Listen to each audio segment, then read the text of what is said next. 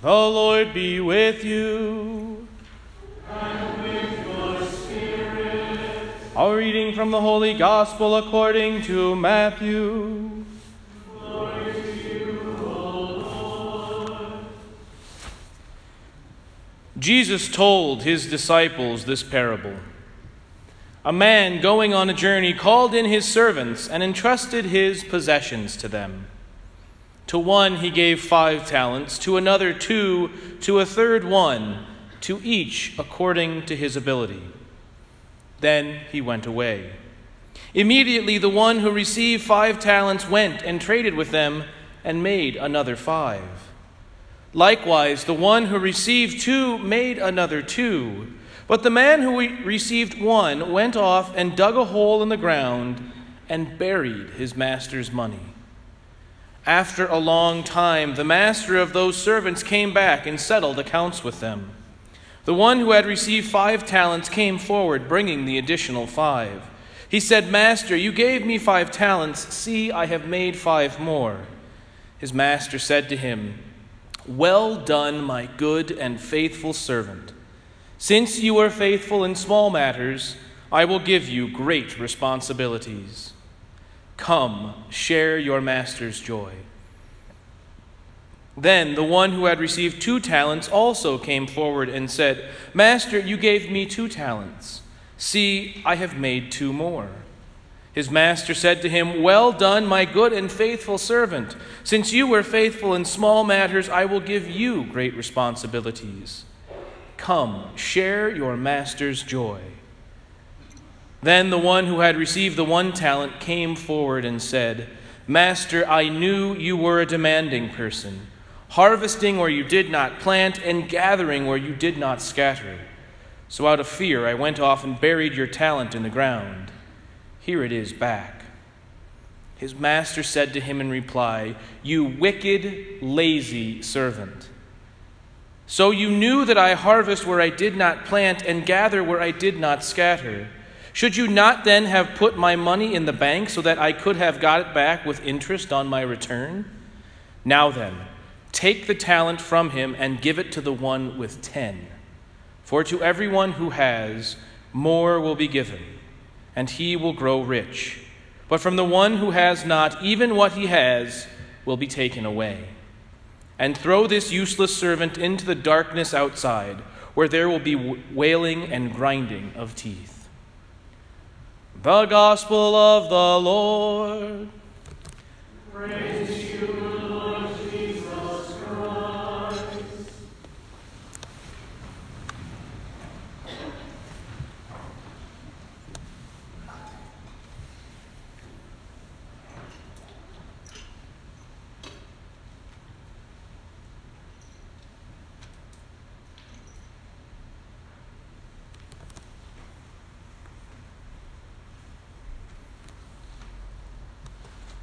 Last Sunday, our gospel reminded us to be alert, for we know neither the day nor the hour that the Lord is coming.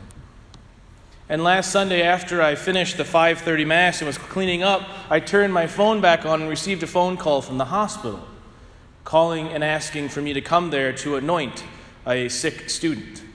A student who days before was fine and in good health, who was fighting for his life. And thanks be to God, William is doing better. His prognosis has improved, but he still has a long road to recovery. And it was quite jarring and quite difficult for me. All weekend we've been hearing about this, the importance of being ready, because we don't know the time or the day or the hour. We simply have to be always vigilant and prepared. And here I was with a student and his family who seemingly looks the model of health, young, vigorous, and yet is in need and fighting for life. It's a challenge. It's difficult. But this is why it's so important we always be men and women of prayer. Men and women who read the Word and pray with the Word of God. Because right after Jesus says, be alert, be attentive, you don't know when you will be called home, he gives us this parable. And he tells us very clearly the importance and the love that he has for his servants. That he gives them 10 talents. And we think first and foremost, of course, of the natural talents that we have, the talents that we have cultivated over time, the talents that make us successful or good at telling jokes or whatever those talents might be. And oftentimes we see our talents in relationship to other people. You know, as a Dominican and as a priest here at St. Paul's, I'm blessed to live in community with different men who have different talents. And I see every day the gifts that the Lord has given them in relationship to myself, and it challenges me to cultivate new talents, to work on things that I'm not good at, to be as good as Father John in this way, or Father Joseph in that way, or Brother Ben in another. We are always challenged to grow in small ways better and more faithful to the Lord. But we also realize today in the gospel that the master gives a talent, 1 talent, 2 talents, or 5 talents to his servants. And a talent in the ancient world is a measure, it's a weight, and it is an exorbitant sum. It is years' worth of money. So the Lord not only gives us these small gifts that we cultivate, He also gives us tremendous, extraordinary gifts that only a good and loving master gives. The Lord gives us Himself in the sacraments. He adopts us as His children in baptism. He feeds us in the Eucharist. He gives us the fullness of the Holy Spirit in confirmation. He absolves our sins in confession. These are extraordinary gifts. These are gifts that you or I could never earn on our own. And yet He freely and lovingly gives, even to the least of us, at least one of those talents, at least one of those amazing gifts. And that is incredible. And He says to us, don't bury it in the field. Because it's easy for me to share the little gifts and talents that I have, but even as a priest, it is hard for me to share the gift of my faith. And as we prepare this week for Thanksgiving to spend time with friends and family, it's easy to talk about sports, it's easy to talk about the weather, and sometimes it's even easy to talk about politics, or it might lead to a lot of fighting, but we're happy to do it. We dive right in, but it's also easy to bury our faith, to bury this tremendous gift that the Lord has given us. And what the Lord says to each of us today is to be prepared, to be ready for Him. We have to cultivate these most important gifts. In the second reading, we heard that you are children of the light. And it's the children of the light who revel in the fact that they have this God who loves them, who see the difficulty, and they might not be able to give a perfect answer, but they know that God is working something good. Why? Because they're cultivating that gift of faith, that gift of hope, that gift of love that is freely given to us by the Lord. And so the challenge for us then is to develop those things, to be willing to step out and to work on our faith, to step out and to talk with others about our faith, to share this extraordinary gift. And I would encourage you to do this in 2 ways. The first comes from the first reading, where we have the Book of Wisdom talking about the beautiful wife, the wife that gives joy to her husband. The first church, the most important church, is the home, is the family. Oftentimes when I prepare couples for marriage, the first thing I ask them is, what's your prayer life like as a couple? And on only one occasion that I can remember so far, have I heard of a couple who has come to me for marriage preparation who is actively praying together on a regular basis. They might be going to Mass together, which is great.